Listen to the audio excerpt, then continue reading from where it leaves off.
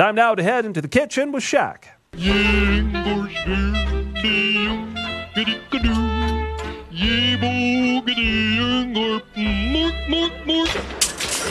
All right, Shaq. Well, good thing I got a new belt for Christmas because my old one popped from all the delicious goodies. Get ready for another notch in the belt. You're going to need one. We're going to need one today? Well, you're going to have to, you're going to have to let it out a little bit more.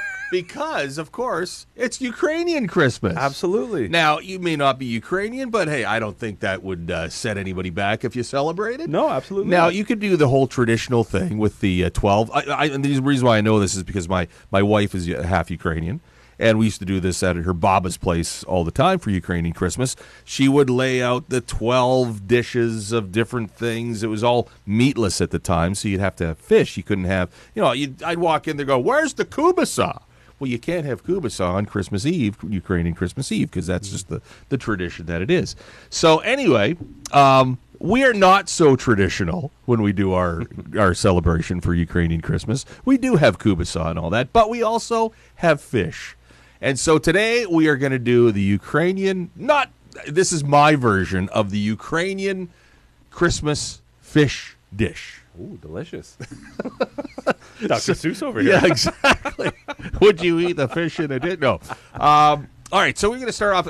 Now, you can have any kind of fish you want. I prefer more of a solid fish, so like a salmon or a halibut or a cod or something like that. But you know what? Hey, if you've got a couple of fillets of Uncle Nestor's jackfish he pulled out of Emma Lake last season, wheel them out. They'll be fine. So what you want to do, though, is you take yourself, it's got to be an oven-safe frying pan. So something that will endure the heat in the oven. So I would suggest like a cast iron, but if you don't have a cast iron, that's fine.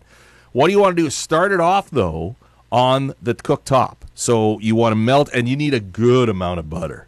Like we're talking a half a cup of butter here. You're going to throw that in, because you're not going to only use that for the, making it not to stick, but you're also going to use it for the sauce. Mm-hmm. So you put the half a cup of butter in. This is where you put about, 3 cloves of crushed garlic in with that too. And then you just let that kind of swirl around, get hot. Then you take the fish and then you put the fish in. Let that go for a little bit. Flip it. It doesn't have to stay in for very long. I mean, it all depends on how thick the fish is. And then you flip it because you want that butter on both sides, right?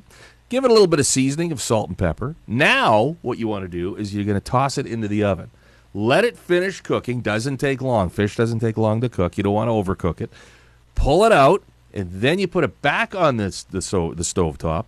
Add a little fresh dill to that, and then you squeeze a little bit of lemon in and about a 1/4 cup of white wine.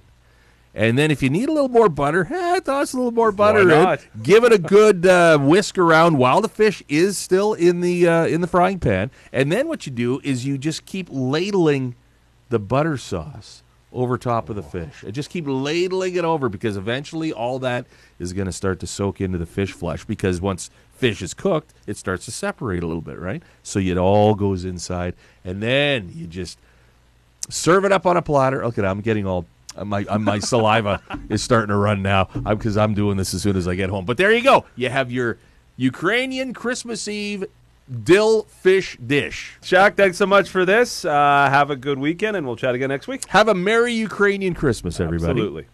Keeping you in the know through your day, this is Saskatchewan Afternoon.